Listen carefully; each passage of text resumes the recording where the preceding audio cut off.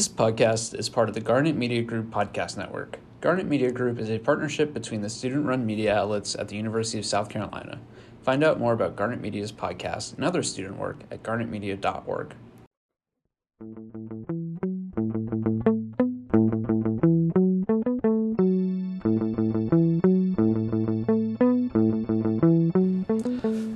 Hello, everybody, and welcome to the Squawk, a culture and lifestyle podcast here at the Daily Gamecock. I am Noah Trainer. And I'm Stephen Pastis. I am the co-engagement director for the Daily Gamecock. And I'm the arts and culture editor. Here at the Daily Gamecock, we have a newsroom where Noah and I usually end up not doing our work and talking about movies instead. So we wanted to start a podcast where we could channel that energy into something an audience might connect with. That's the story of Squawk. Here at the Squawk, we'll be talking about just general pop culture, like we mentioned, movies. We'll recap stories from TDG, Daily Gamecock Arts and Opinion, mostly.